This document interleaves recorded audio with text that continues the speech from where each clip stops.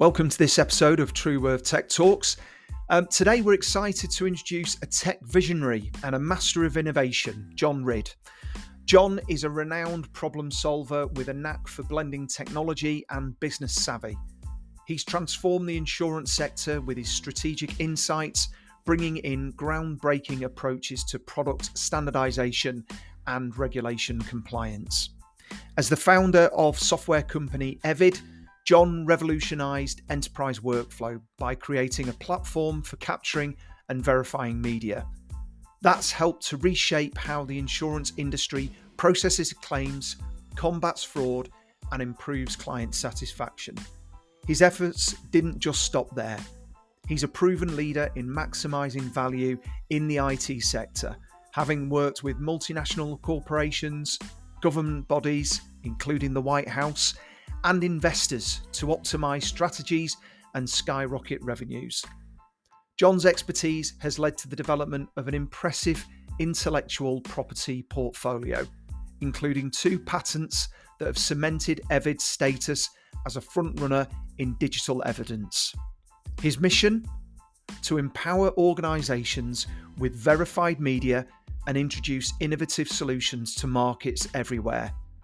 Get ready to dive into the world of John Ridd, where innovation meets practicality and transformation is just another day at the office.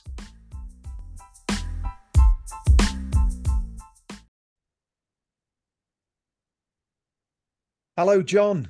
Good to see you. Good morning. How are you, Sam? I'm very well indeed. Thank you. Very well indeed. Thank you for joining me on the Trueworth Tech Talks podcast. We really do appreciate it. John, you and I have known each other for a few years now. You were a client of mine back in the day. I think at the time, the company I worked for, we placed quite a few people with you.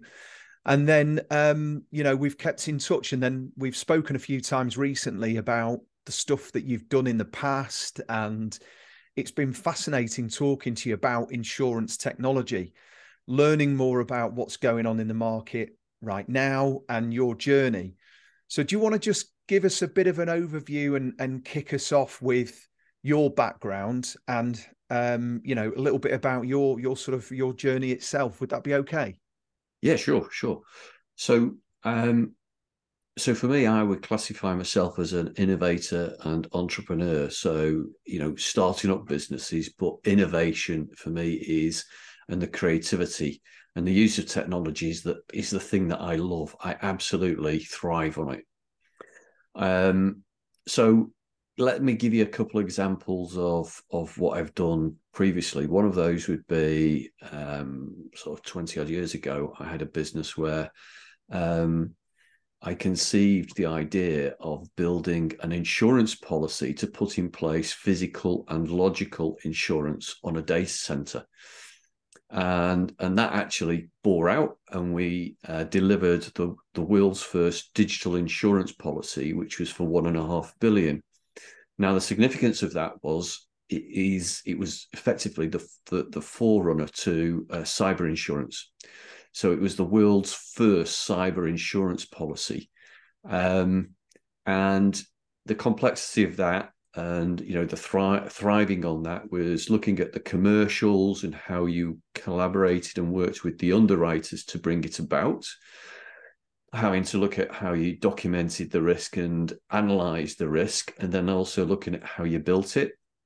So that was all to do with sort of meeting their needs of regulations and things like that. So for me, that was one thing. I then went with that into working with global governments, looking at whether you could bring insurance as an instrument to help them regulate the internet and the market as it was at that time. Yeah. And I think there's certain parallels there to the way that, the thinking is at the moment for, do we bring in regulation for AI, because it's how we're going to control it, how does it get managed? And that's a different conversation. But, and then for me, the other thing would be what I'd done with coming into Evid was, two things that for me was the use of technology and the use and creating of the use of video within workflow. and how that was used and adopted within the insurance market, ranging from, how is it used for policyholders, how is it used for risk management, how is it used for loss adjusters in the field, how do you collect the data from multiple types of vehicles. So that's a little bit of my background. That's brilliant, John. Thank you. Just give us a practical example of where Evid's technology would be used so that people are not familiar with the business can kind of get a bit more context about that. Okay, so two good examples of that would be a client came to us where they've got multiple streams of video needing to be captured. And this is an insurance company, isn't it? This is an insurance company. Yeah. So this is an insurance company who had the issue, and this is still a very difficult, still a complex and difficult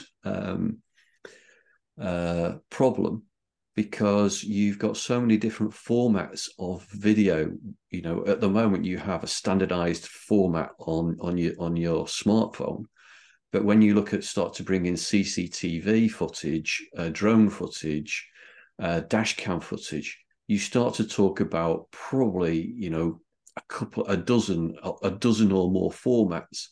And then some of those formats, when you look at buses, a bus typically will have a number of cameras, and those cameras all get streamed into one codex. Okay. Which is effectively, you will then get to see all the different video streams in one window. But if they're proprietary, what happens, and the problem is that the insurers have, is they get thrown all this sort of video footage, and you want the claim manager or the claim handler to be able to see that in one browser, in one window. So how do you do that? And it's really difficult. It's a complex issue. So overcoming that is a major issue. And once video comes into the claim process, it takes time. Automating that was a big win for our clients. We took them from handling claims at 30, 40, 50 days to handling a claim and processing it in 24 hours. Another one would be where major loss adjusters used our video and form technology for collecting of data into perhaps environmental claims or marine claims. So, say, for example, they were having wind turbines delivered. They'd need to, or shipped. These turbines would need to be logged in terms of what's the quality, and inspected prior to shipment. They'd need to be inspected once they were put onto the ship. And then once they got to dock, they'd have to be monitored in terms of how they were then disembarked. And they have to go through all the different quality standards and gateways. And each time you have to process it with a different inspector or at a different location. And what we did was we automated all of that using video and BI reporting, so that one person would go in, do an inspection, share it, send it, report it. That report could fire through into a number of people within a process, whether that's the insurer, a different inspector, and so it go on. But you then get a fully recorded and chronological order of the inspection. So any claim or any fault can be seen and recognised. Whereas previously, even though they were using some form technology and photos, it was still a very clunky process. And this feels like nowadays that's pretty standard, surely. That's how everyone works. But this is talking 10, 15 years ago, isn't it? No. This for me, and I still think this is where the market is. It still is where the market is. We use it today. I think this is standard for where you would think of, say, traditional claims of builders and building inspection, home claims. But where you move into major loss and risk, is you've got professional people in the field who are well versed. They're certified individuals, professional individuals who are well versed at going out and doing their job on a daily basis. Mm. And typically, if you introduce a technology that does everything all at once, you don't get the buy-in. Right. And getting the Okay. buy-in to a process is really important, because sometimes people have a fear of technology. They think it's going to replace them. Yeah. And sometimes it is. You can't say it isn't. But a lot of the time, these technologies are really there to help people do a better job and improve their productivity. So being able to do these, to deliver that sort of functionality, it sounds like it's something that should be there. But actually pushing that out and looking at how you refine that into a process and getting the buy-in is equally important. And is that one of the biggest challenges, getting that sort of, I guess it's like a change management piece in a big enterprise company? You're bringing in some new technology. Everyone's a bit kind of, doesn't want to use that new technology for whatever reason. So there's a bit of a change management piece in that, isn't there? There is. Yeah. There is quite a piece of change management. And typically the way to approach that the success is getting the buy-in from people at ground level. Yeah. You've going got going the other way around rather than down to the bottom. It's what bottom. You've got to get the buy-in at the top to get the decision. Yeah, of course. But to start that project, before you start the project, you need to get people baked into a process where you've got perhaps your your best adopters or your worst case adopters, and you want to find that mixture of people who are going to be challenging you. You really do want people who are going to challenge you. And actually, when you're developing the technology and developing the processes, you do want to make sure that you're understanding fully what the functionality is and how it's working. Is it providing?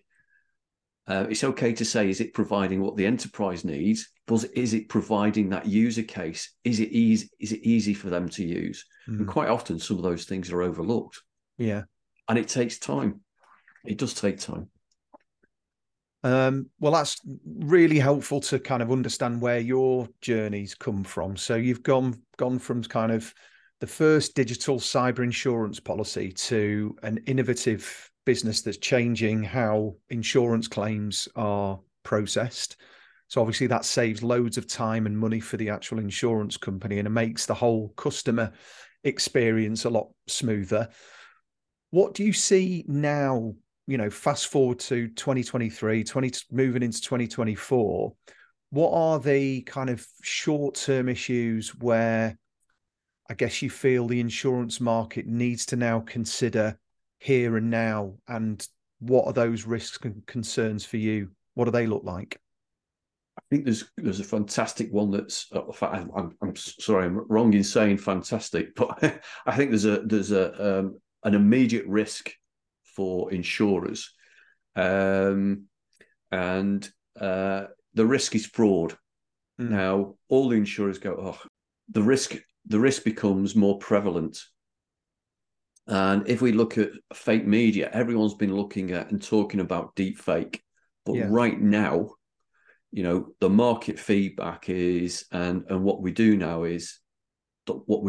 now is that devices are enabling you to take a photograph and either delete or add items into a photograph. And the quality of it is so good that the majority of the time they're going undetected. Right. Okay. So that leads straight into, well, number one, what can be done about that now? How do we identify it? And that's a big question in itself. And the second one that goes with that is realistically, for any enterprise to develop an AI system that can actually identify the risk. We're just at that start point, but this just becomes another enterprise product that's got to be developed. So, and when you think about it, and it's well documented. So, if you looked at, for example, the Content Authentication Initiative, which is a global initiative with Adobe and Microsoft, organizations like that, they clearly identified that they're all about verification. How do you bet verification into a photograph? But there's 1.6 trillion photographs and videos taken every year. It's absolutely, it's less than 1%. It's fractional percents that are actually ever verified. Mm.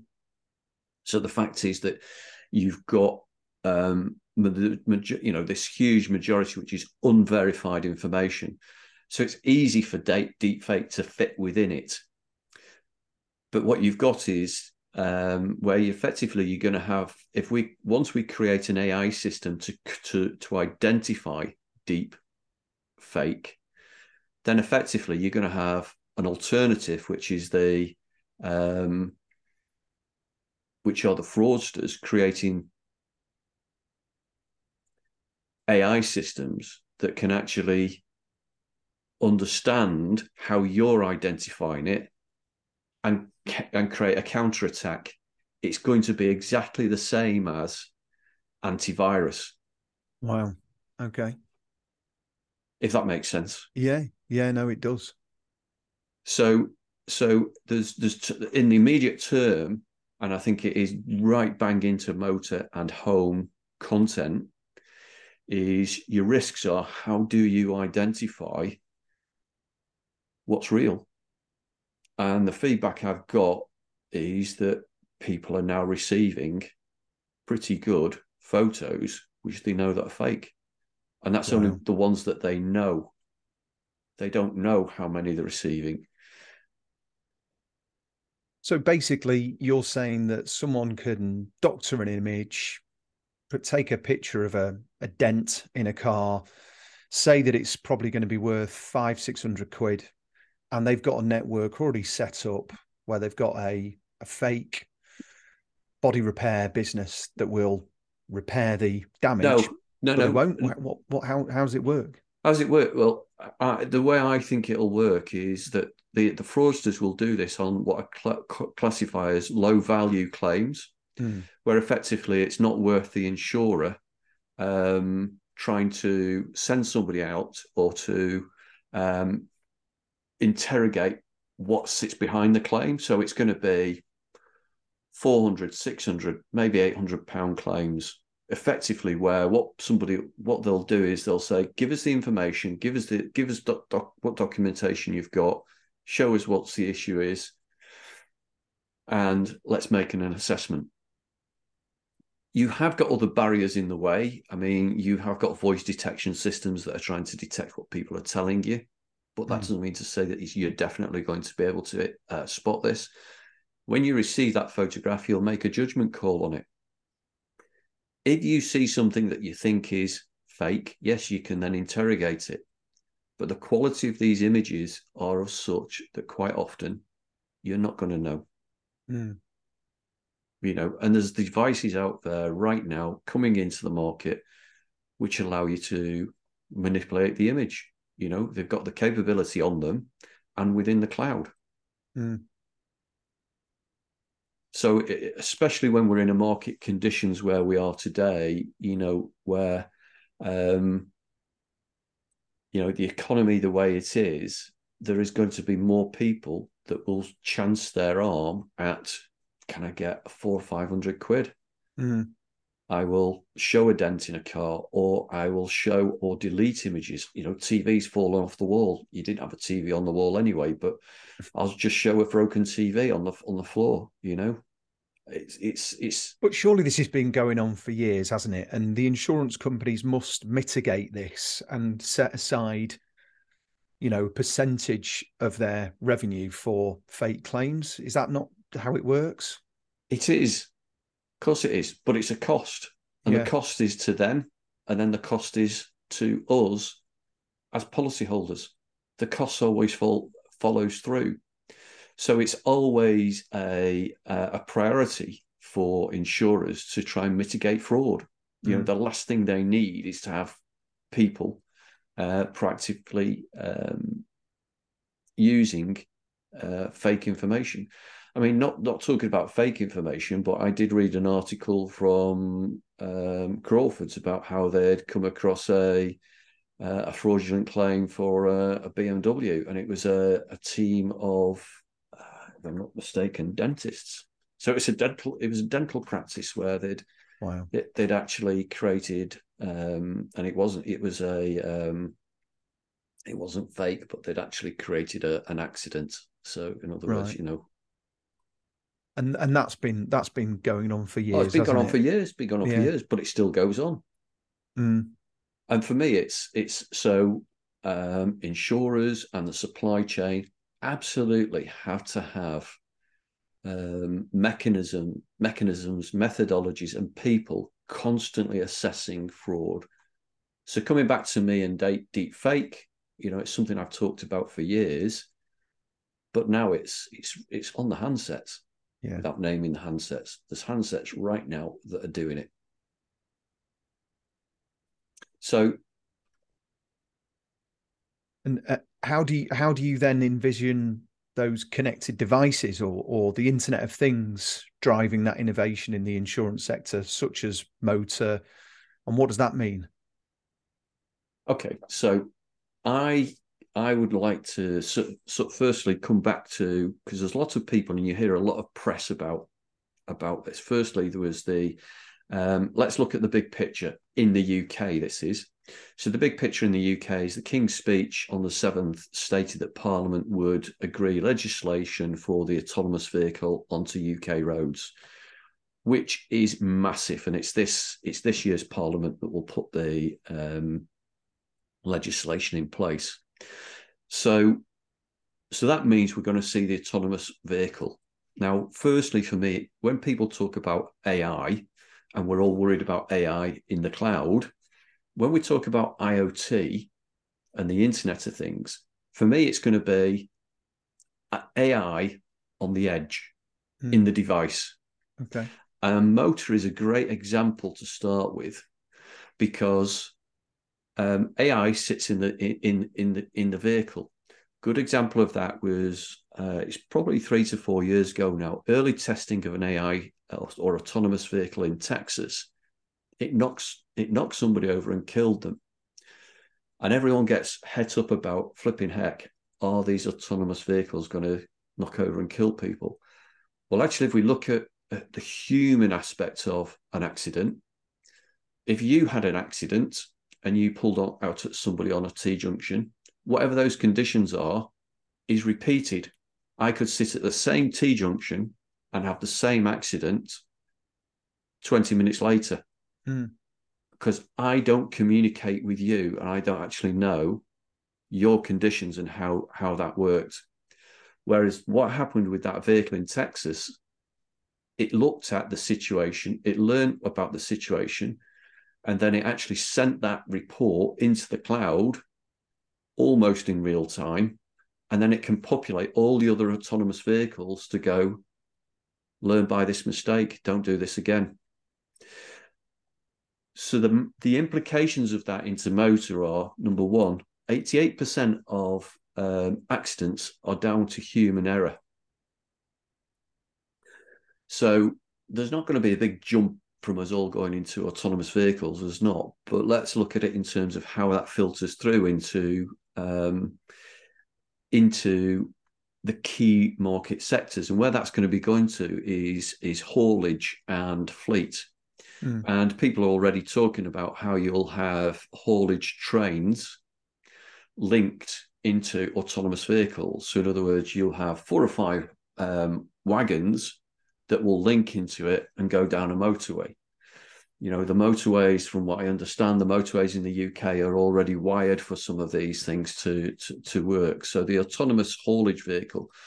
But as these start to come to market, one, they'll be more cost effective. Two is that it will reduce the number of incidents, because effectively, over a period of time, the type of vehicles normally have. So if you look at, for example, the average car driver, he'll have an accident once every 10 years, Mm. makes a claim. Yeah. Whereas in haulage, it's going to be double. Perhaps once every 5 years, Right. he'll Okay. make a claim. Yeah. Now, whatever those statistics are, I may be out slightly, but the implications are almost the same. It's almost double. Mm. So the implication is, as you bring more automation or automated vehicles in, it will have a reduction in the number of incidents. So that's how I see motor.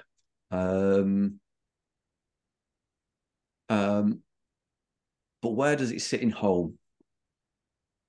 And for me, homes, crikey,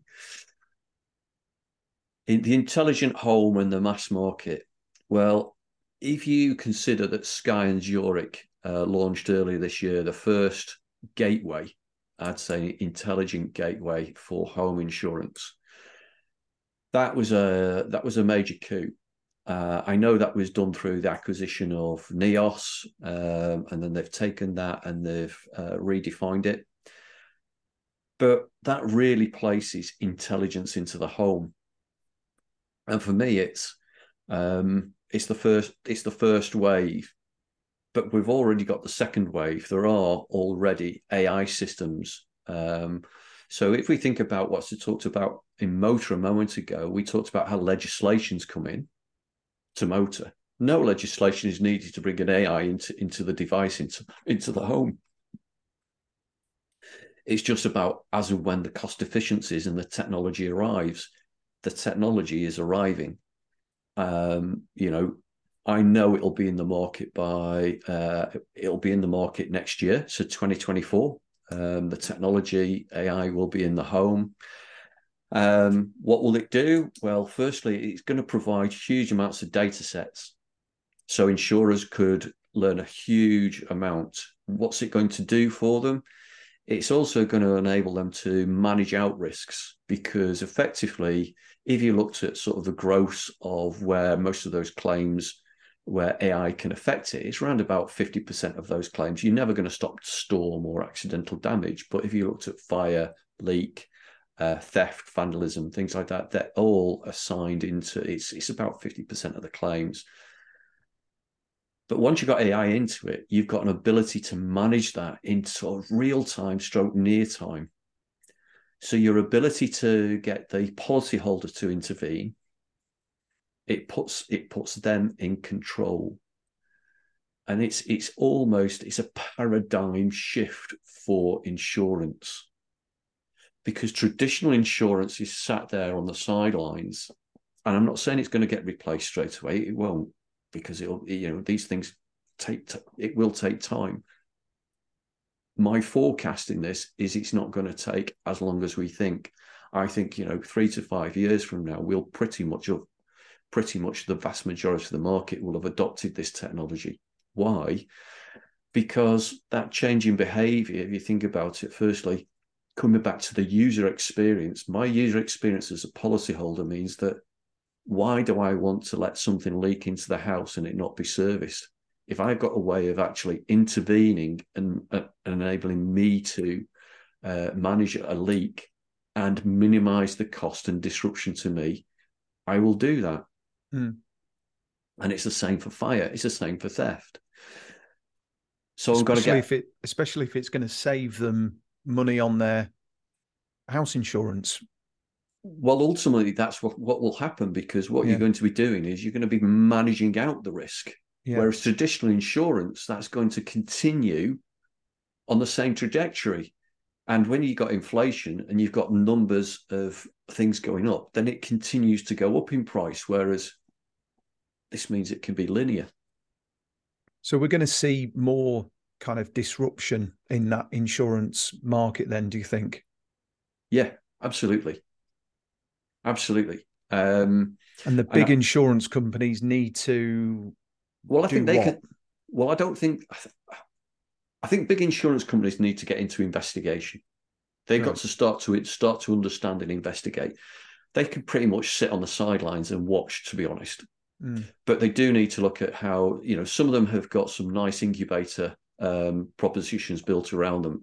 And if I was them, I'd be actually looking at how do I actually explore getting devices like this into branded into some sort of service, so I can learn from it.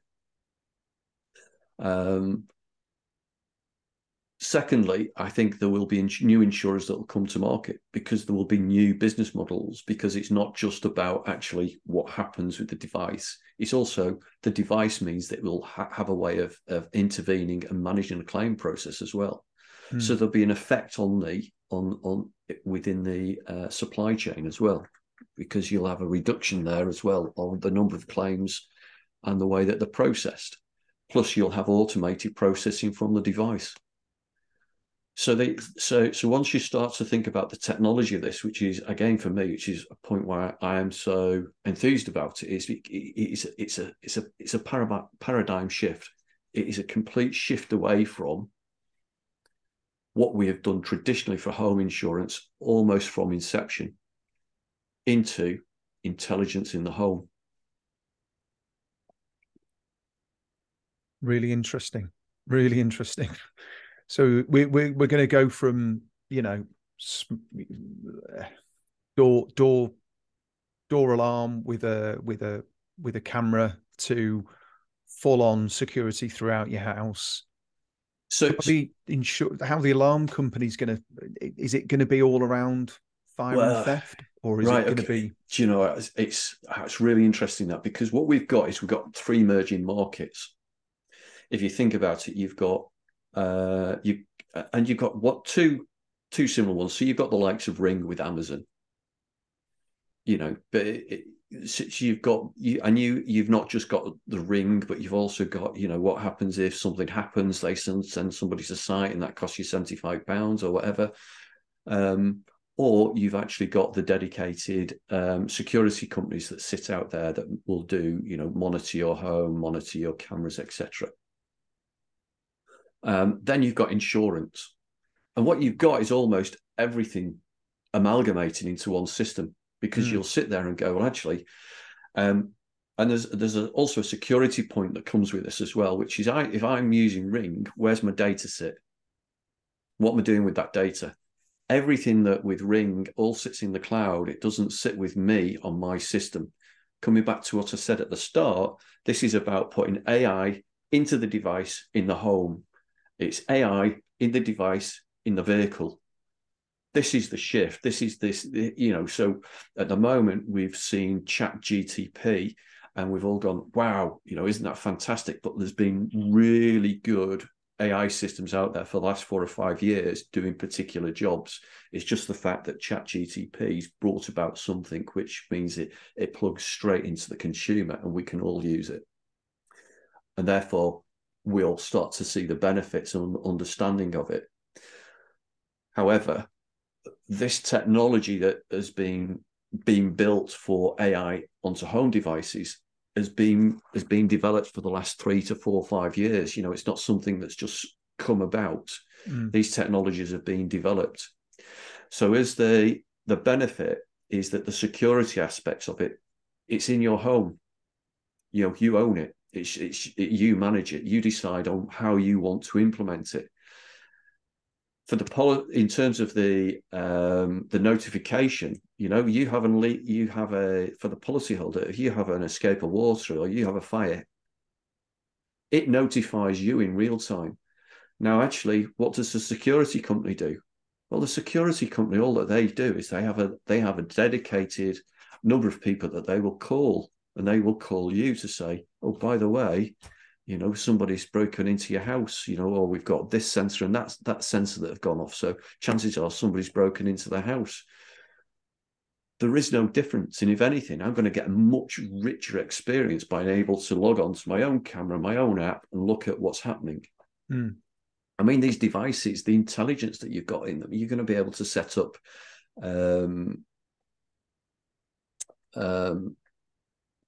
geofences around your house, you know, to monitor around your house. Who do you want in and out of the house, so that you can guard against certain characteristics, and the device eventually will be able to determine, you know, whether that's friend or foe, Do they go on the white list or the black list?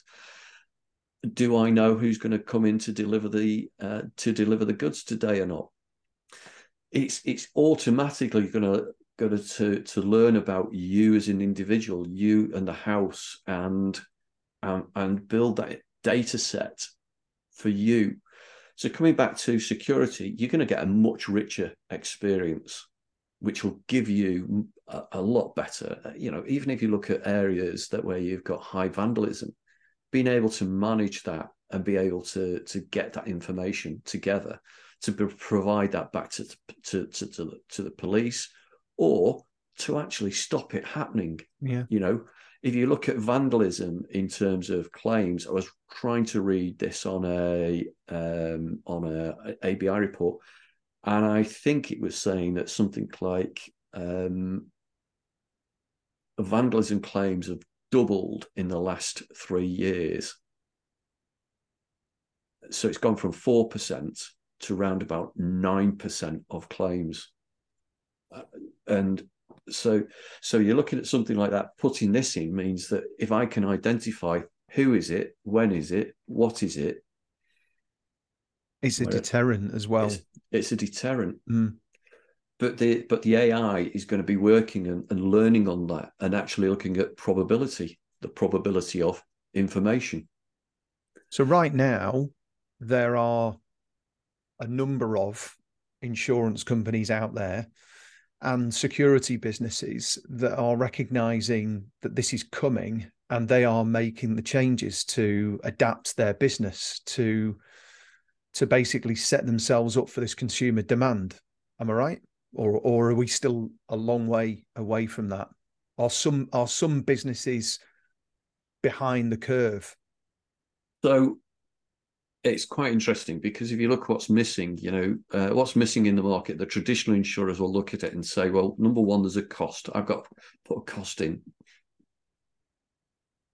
I have to put a cost in to actually put the device into the home. If I bundle it up as the insurance, I've got to put a cost in. If I look at it from the aspect of underwriting, I haven't got any data yet to be able to demonstrate that actually I've been able to intervene and reduce these costs. Which is why why my thought is that at the moment, traditional insurers will probably sit on the sidelines and wait and watch. Then they're going to actually have to find third-party devices, or they'll have to buy other insurers that have come to market, because I absolutely do think there will be emerging insurers that will come to market. You're seeing a little bit of this in the States. There are already new organizations that have set up as insurers into the US market. And what's interesting is normally we lag behind. Normally they lag behind, and we're normally the innovators into home insurance, whereas right now the US market is buying more into this concept. So, for me, a prediction is that you will have emerging new insurers that come to market. And what they'll be doing is working with, they'll be working with the underwriters, to actually build the data sets into targeted markets. So. And how many years are we away from this? I think the products will start to hit the market next year. Definitely think the markets will start to hit the market next year. Because I've seen the adverts on TV for Sky and their devices. Yeah, and that for me is an intelligent gateway in the home. I don't think that is an AI system into the home, and that's again is where I think there's a leap coming as well, because you've got gateways that can come in where you can connect multiple devices through. You can connect intelligence into the home, but actually putting AI into the home, then that's going to deliver a different level of service. So talk to me about that AI. Where's that going to, if it's not going to sit in the cloud, it's going to sit on your device? Yeah. It's no different than having a Wi-Fi. You'll have a device in the home. Because I always thought, before sort of cloud storage and before your iCloud storage and your Google storage, I remember thinking to myself when my daughter was born back in 2007, and we had an Apple device that connected to it just connected to your laptop, but it backed up your laptop basically.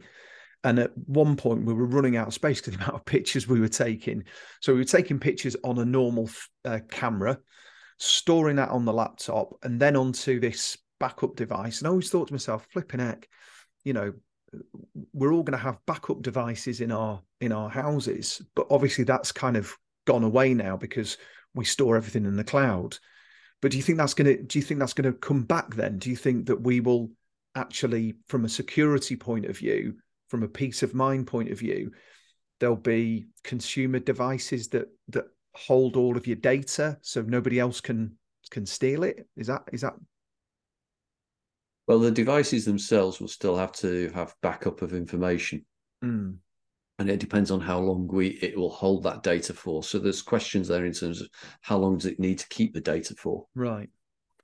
If you've got an escape of water or you've got a fire, then it'll keep that information because Yeah. that's an event and it wants to keep that information. It doesn't need to keep any information on its leak on leak detection or no leak detection or no fire or Of no course. no incident. It only needs to record and keep the data for the incident. So it's not a huge amount of data. Yeah, of course. Yeah, Yeah. yeah, yeah. Okay.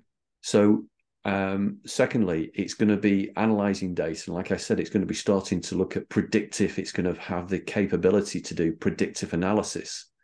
And that doesn't mean to say it won't anonymize the data and then share that data with machine learning in the clouds to look at other aspects of information.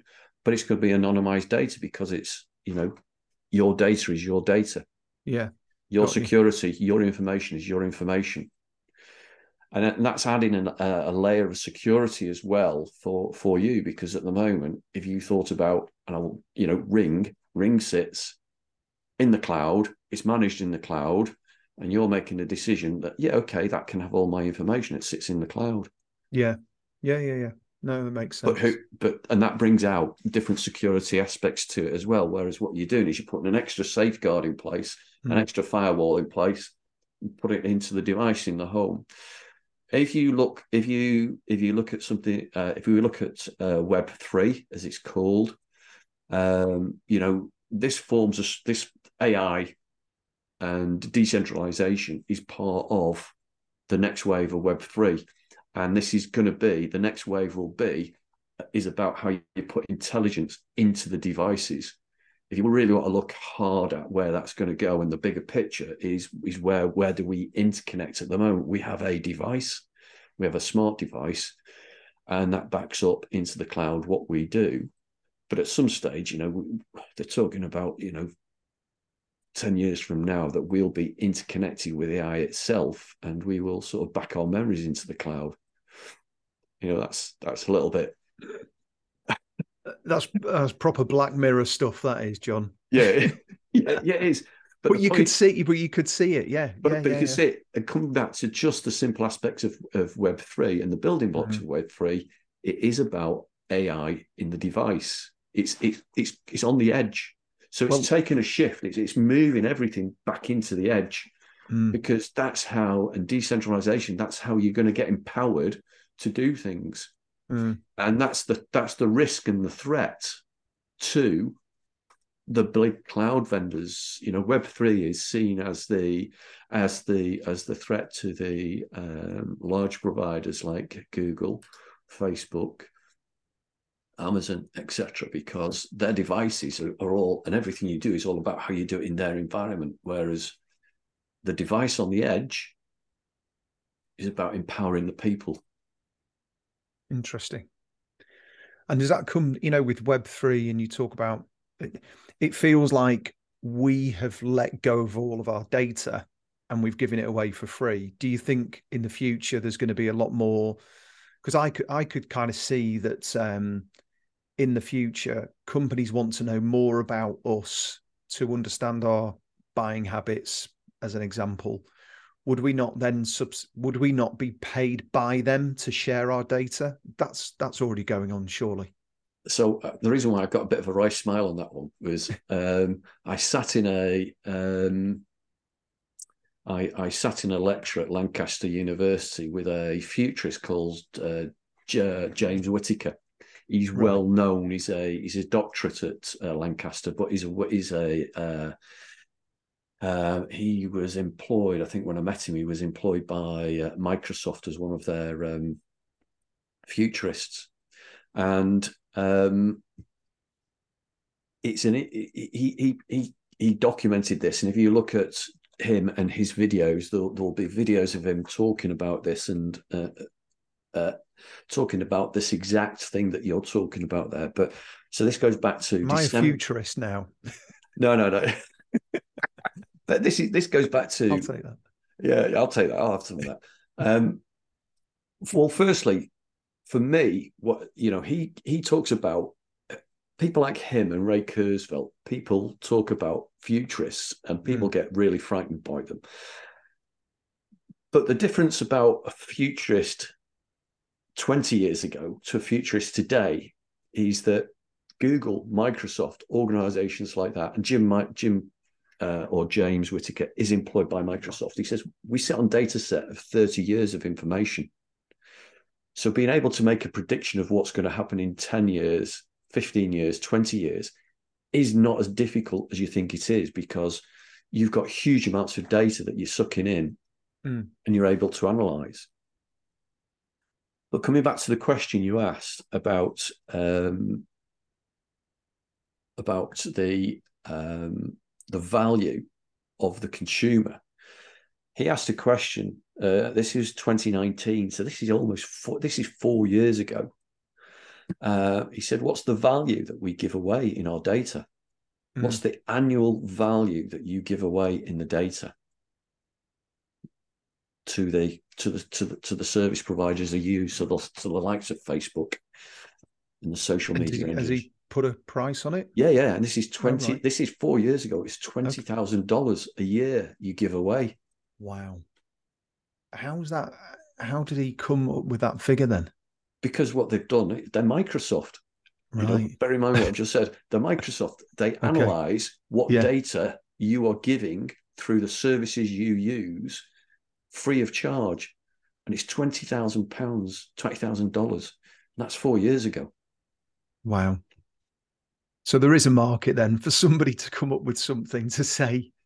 Absolutely. And that's what he was predicting. He was predicting that actually it's going to turn around, and it will turn around where everything goes to the edge, because you're going to get empowered. And that's why Web3 is important, because it's about empowering, the people. Right. Okay. Coming back to insurance companies and claims management companies, what's been your experience of insurance tech and how that's improved those businesses? That's one question. And then where do you see the future? What more do they need to be doing to kind of, come up to speed and be ready for this change? So it's quite interesting, because you get very much from my experience of dealing in the market. Let's talk about that. I think that's, for me, is the important thing. So I've dealt with some insurers who are right at the forefront of really trying to understand the digital journey of the insurance process. And for them, the outcome has always been about, how do we improve the user experience? So I learned that lesson from speaking to Steve Trelaw and Martin Milner at LV. We had done something quite fundamental in terms of saving them a huge amount of time in the processing of motor claims. And I was like, oh, crikey, this must have taken so much cost out of the process, which it had done. But the big thing that they wanted to do was look at what was the improvement in the user experience, because it's for them, it was all about, yes, they've saved all that money in the claim, but it's about the user experience. They want to know how they're going to maintain that customer. How do they give that user the best experience possible to stay with them as a policyholder? Because the cost of recycling, because of a poor experience, is just as detrimental and just as costly as the claim process itself. You know, they don't want to be recycling. They want to maintain that customer. So for me, first and foremost, it's understanding the digital journey. It's understanding that digital journey, whether that's with a policyholder or whether that's in the supply chain. And equally, if you're in the supply chain, it's about understanding how does that work for your client? How does that work with their policyholder? And how are you going to improve it for the policyholder? And so you've got different mechanisms there. You've got to think of it as the insurer, but you've also got to think of it as the supply chain. So in terms of where are those improvements, they're coming right now. So if I look at some of the big insurers, you know, they're already implementing AI. They've had AI systems in place for 3 to 4 years. Again, talking about AI, it's not new. It's been around for several years. You know, I'm reiterating the point again because ChatGPT or Bard, you know, they've just made it commercial. They've made it, you know, the consumer understand that it's there and what it's capable of. The speed of change, though, is going to be pretty fundamental. Again, if you come back to looking at the market analysis, the speed of change of AI and the use of it is where it's going to be. There's going to be this paradigm shift. So for me, again, just coming back to the first one, I think is going to be in home and content, home building and content. It's going to be because the technology's there, the technology's ready, it can be adopted, and it can be used to really control costs at a level we've never seen before, but improve the user experience. And it's that whole journey that comes together. The same will happen in motor, but motor has to go through all those points of legislation. It costs us more to buy a vehicle, replace a vehicle. You know, you're talking peanuts for a device into the home versus an AI or autonomous vehicle sat on your drive. So you've got different aspects. I think in terms of within taking new technologies merging into major loss and risk management. Again, I'd keep it at a very simple level, but it's about automation. And I talked before, and you challenged me quite rightly on the question is, aren't people already doing this? And the answer is brutally, no, they're not. Some are, some aren't. And at the moment, it's not made that much difference competitively. But as these processes in this automation gets embedded into organizations and they get adopted, people will gain really competitive edges. So you will get emerging organizations or networks where they have a much more competitive edge. And previously, I think some insurers, in that sort of major loss stroke risk management area have not been that concerned about the use of technology. But you could almost see, and I'm pushing the boat out a little bit further here to say, within 3 to 4 years from now, you can almost see how the use of AI, what I talked about before was the professional in the field being, he is a degree certified adjuster or claim handler or risk assessor. But what stops me being able to do that on a device with AI in it?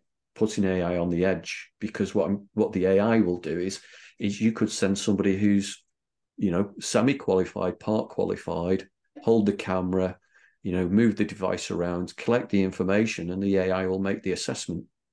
the AI will collect the information in the future.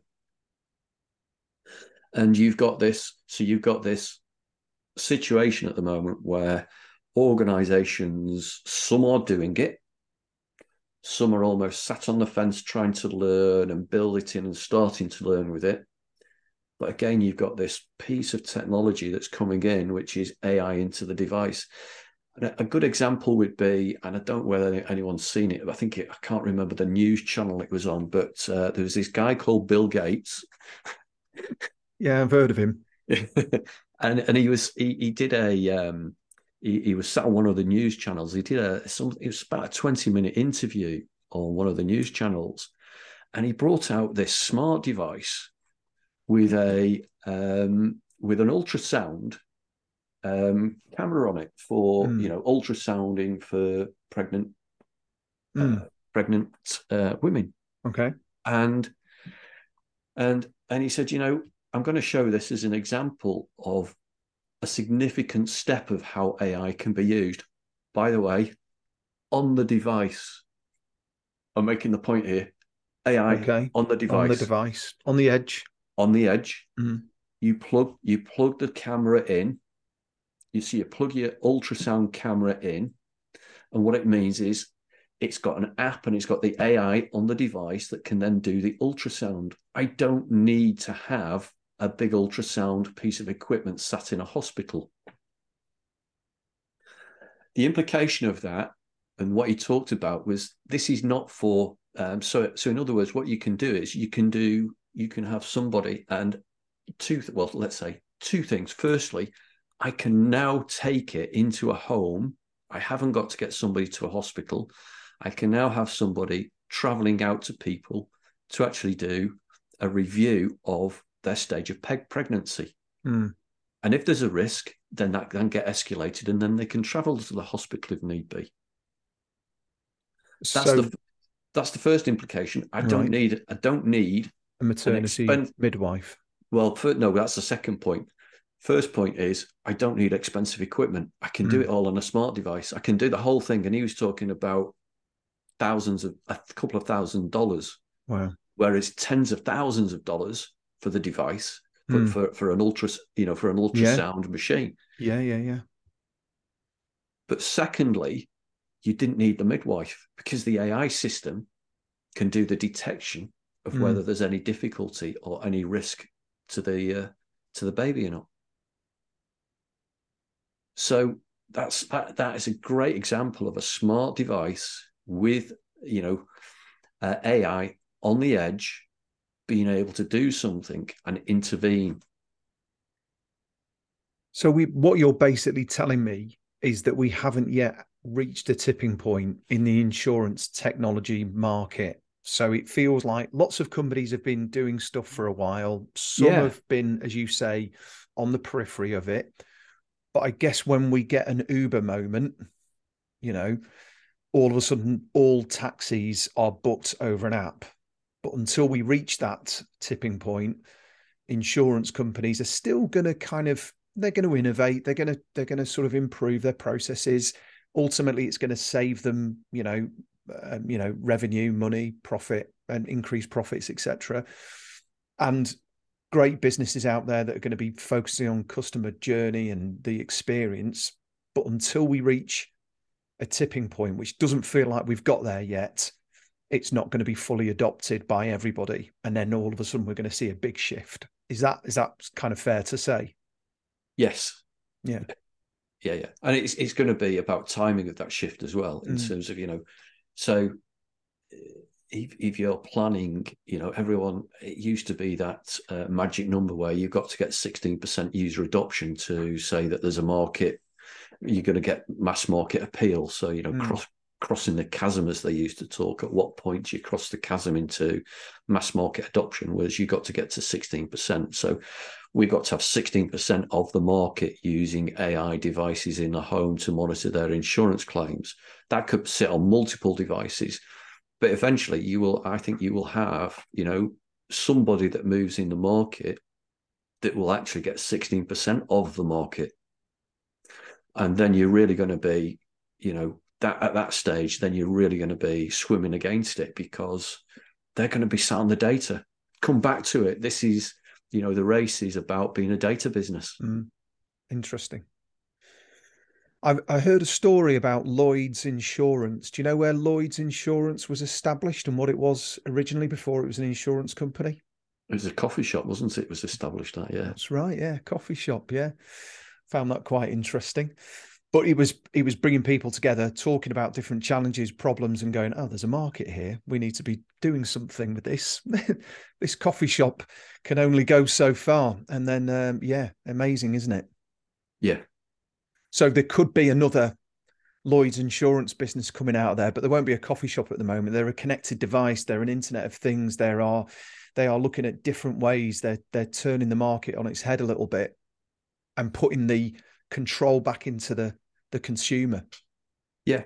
I mean, intelligence into the home itself won't just come along through insurance, but you're going to get the ability to interconnect multiple types of devices to do with healthcare, et cetera, to make it easier for what's classified as vulnerable people living on their own. So that maybe somebody with dementia, I want to know what time they got up in the morning. Did they switch the kettle on? And my uncle's just had a heart operation, and he's now got a connected device that reports in real time to the hospital how his heart's performing. And before, if there's any problems, they'll know about it at exactly the same time as he will. And he lives in a remote part of Wales. So yeah, it's the technology's there, isn't it? Yeah. It's just adoption, as you say, and that magic 16% number. I want to sort of segue a little bit, and this is a bad segue, but I want to sort of pick your brains a little bit, coming back to your experience of the first cyber insurance policy. We're talking to a lot of companies right now about cyber insurance or cyber technology. There's an awful lot of movement in tech and IT to counter this. And you were giving me some pretty stark statistics around where cyber insurance is at the moment and where it's going to be. Do you want to just sort of, talk a little bit about that? Right. Okay. So I'm trying to recall. So firstly,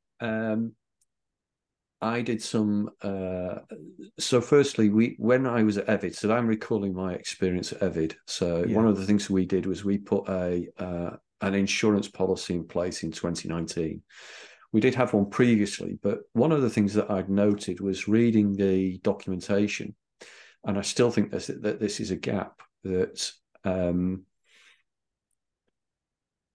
If I'm a SaaS provider, if you look at your contract will be with the cloud provider that you use, will be that your SLA will be that they will credit you for downtime. So depending on how much you spend, you will get 2 days, 3 days, 4 days, maybe 5 days, credit days. You may get slightly better than that, but you'll get a number of credit days for your downtime. Yeah.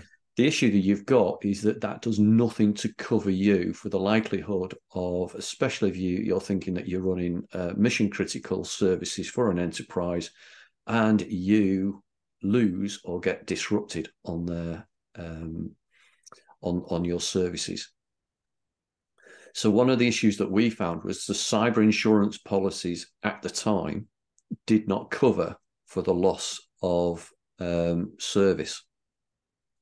So you have to get a specialist service. And what we found was there are only 3 or 4 underwriters or insurers out in the market that were actually offering cyber insurance policies for the loss of revenue that you or the loss of services that may impact you, because you're not going to get anything like the potential impact. And let me give you an example. There would be that if you say you spend £10,000 a month on Azure, whatever that number is, or on Google, if you suffer a downtime which affects your customer base, you could have a loss of data, which means that they could have a loss of revenue, and that can be hundreds and hundreds of thousands of pounds.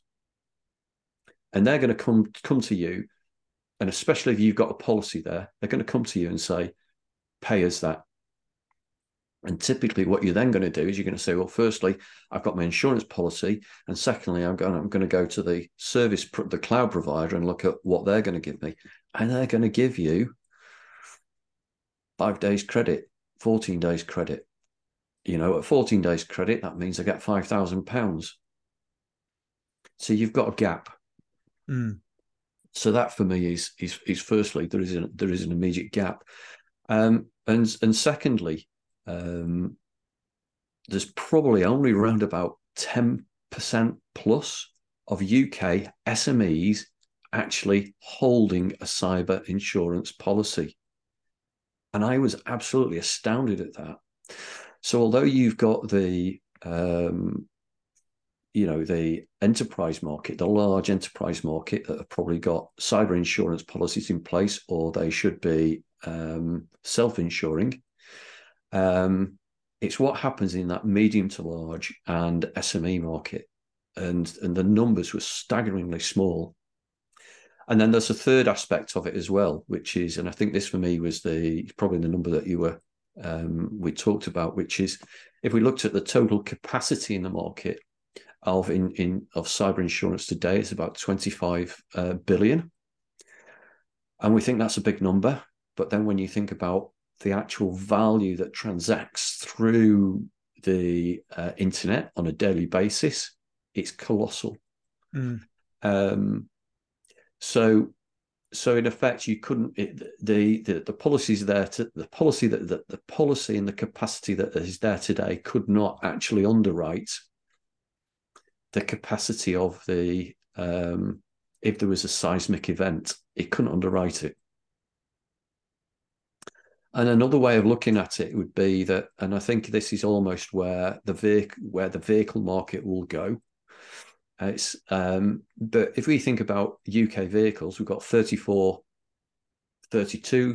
million vehicles on the UK roads. How much insurance do we spend on that? You can work that out, say an average of £300. You can multiply that and you can work out X billion that we spend on motor insurance in the UK. And then you can start to assess what does that capacity of $25 billion in cyber insurance mean? So cyber insurance is very much still at its early stages. And one of the issues with that is that there isn't the data sets available for it. It's such a changing market. So because the threats are changing on a daily basis. But we've still got an opportunity there. There's going to be a massive opportunity for insurance companies around cyber then. But they don't know what the risks are yet.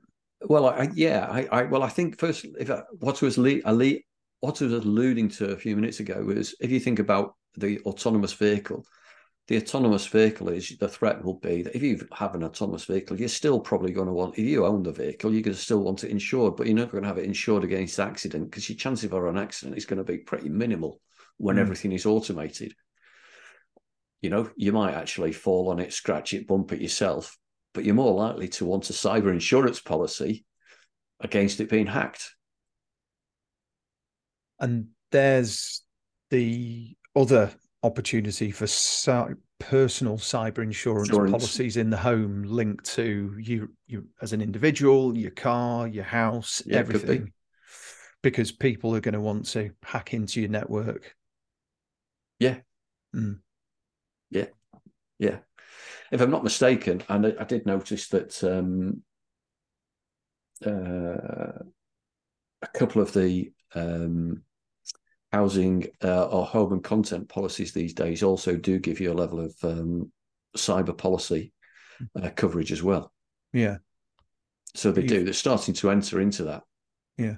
But you can see how it will change and how it will morph from being, effectively, if I can manage a leak, if I can manage a fire and these other aspects of things, I can start to manage those. and my costs are reducing, but you're more likely to have other risks Well, it's, escalating. I mean, we talk, I mean, we're just talking then about cyber insurance, and who would have thought it 15 years ago that I would even consider getting some cyber insurance for myself. But a friend of mine is actually just completed a house extension. So he's sort of like built on top of his garage and built a new room and what have you. So employed some builders, local firm, and the last amount of money that he was due to pay them, there was conversation over email. And I won't give you the number, but it's a significant amount of money. It's the final bit of this build. So it's not a small amount of cash. It's not like, oh, I owe the builder 500 quid. I'll just transfer it to him on a bank transfer. So into the thousands, more than tens of thousands. Anyway, he's having a conversation with his builder over email. The builder is saying, can you pay this today, John? I won't call him his real name, but anyway. And so John goes, yeah, no problem. He said, oh, just before you do that, we've changed our bank. We've had to change our bank account details. Can you pay it into this bank? So John, unbeknown, thinks he's talking to the builder, sends the money to this other account. And then the weekend goes by, and the builder chases him on text message on the Monday. Oh, I didn't get that money through, John. And he went, oh, well, I did send it. I sent it on Friday. And immediately he realized that a hacker had got into the builder's email account. And as he's emailing this, my friend, he's deleting the other emails. And sort of like, yeah, bonkers. So, a cyber insurance policy would cover him or the builder in some way to make sure that money was paid back, I guess. But at the moment now, it's an argument with the bank and trying to sort of, the problem of trying to get money back from a bank where you've made the payment, but there's obviously,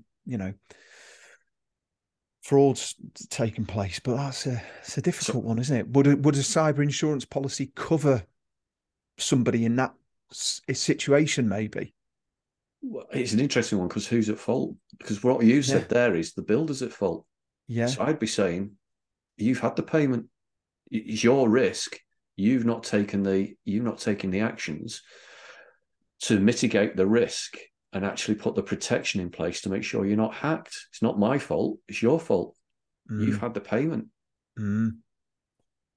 That's, if you actually looked at it legally, he has. You see your friend's made the payment in all good faith. The builder's not taken the action to protect and make sure that it's the builder that needs the policy. The cyber insurance the builder needs the policy. Isn't that amazing? A builder needs cyber insurance policy. Wow. Amazing, isn't it? Yeah. Well, anyway. I'm not a lawyer, by the way, so let's just put that on the line. But from the way you talked about it, I'd be looking at it if I was an insurance. I'd say, well, who's got the risk? The builder's just or the bank for not checking that the fraudulent person set up a business in the setup of the business account with this building company's name as well. That's Scary.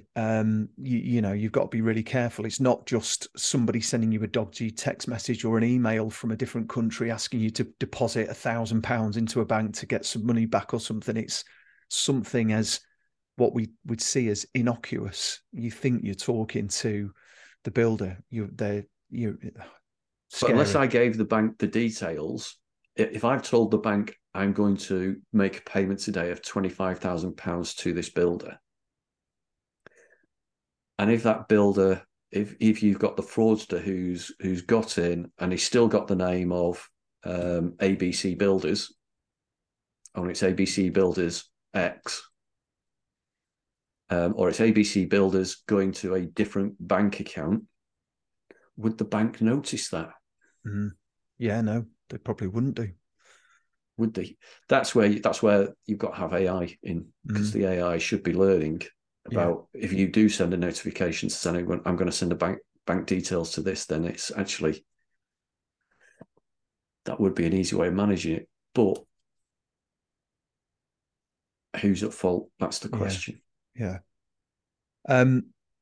Just summarizing a few of the things that we've talked about and you've explained, it feels like there's opportunities there for big insurance companies to use technology, use AI to improve that customer experience, to improve the supply chain.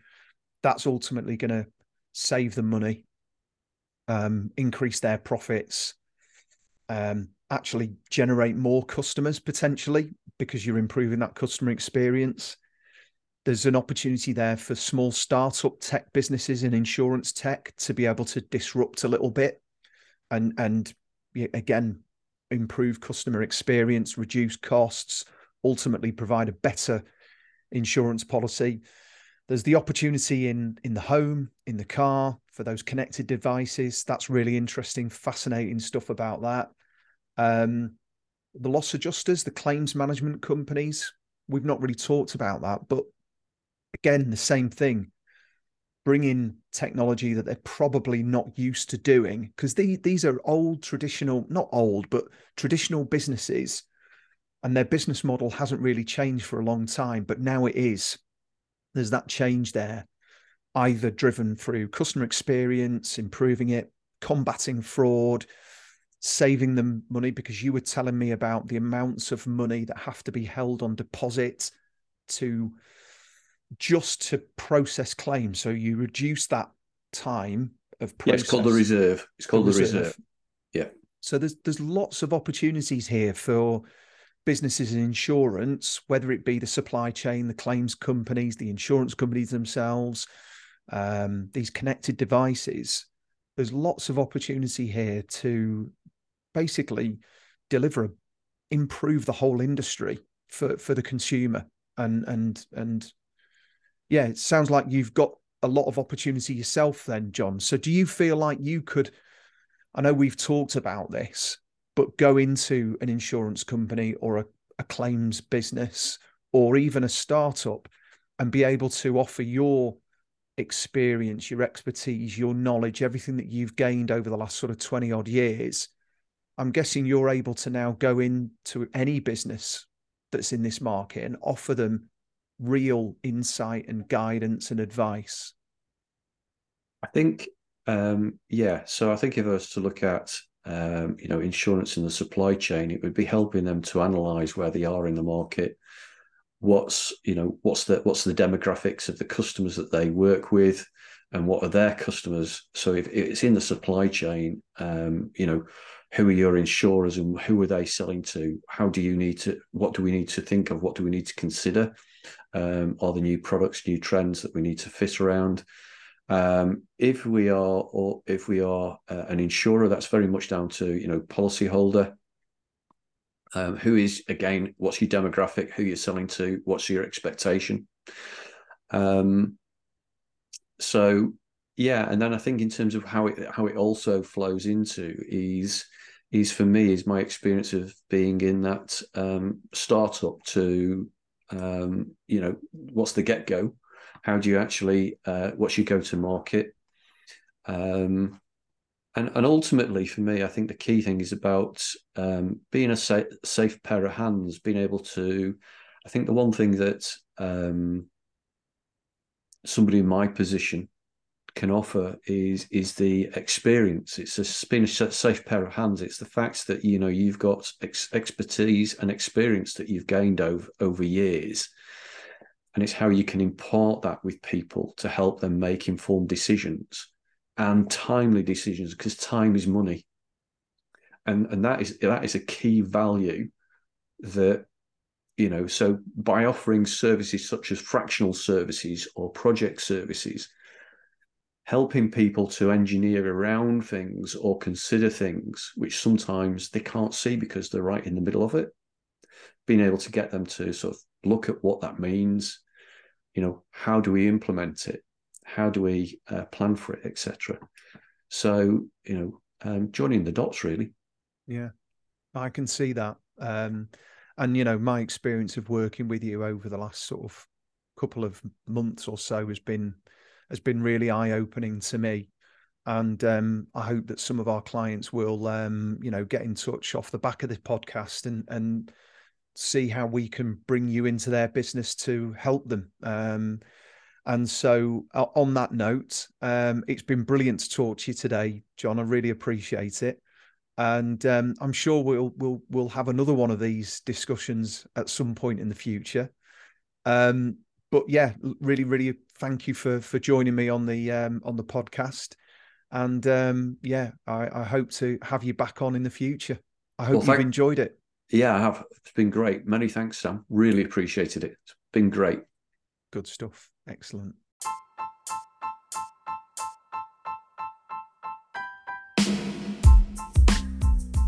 Thank you for listening to this episode of the Trueworth Tech Talks podcast. It means a lot. And if you got this far, we want to reward your patience. Send me an email to sam@trueworthconsulting.com and just put the word Eric in the subject field and your home address in the mail. I won't keep that data or store it anywhere, I promise you, but I will send you a special gift as a thank you. And any feedback will be greatly appreciated. Tell us what you think, what you want us to be talking about in the future episodes, and we'll try to make that happen. Now, if this gets really popular, we might have to change this message. But for now, let's see how many people actually listen all the way to the end of a podcast. And if that's you, thank you. And I look forward to speaking to you on the next one. Take care. Bye for now.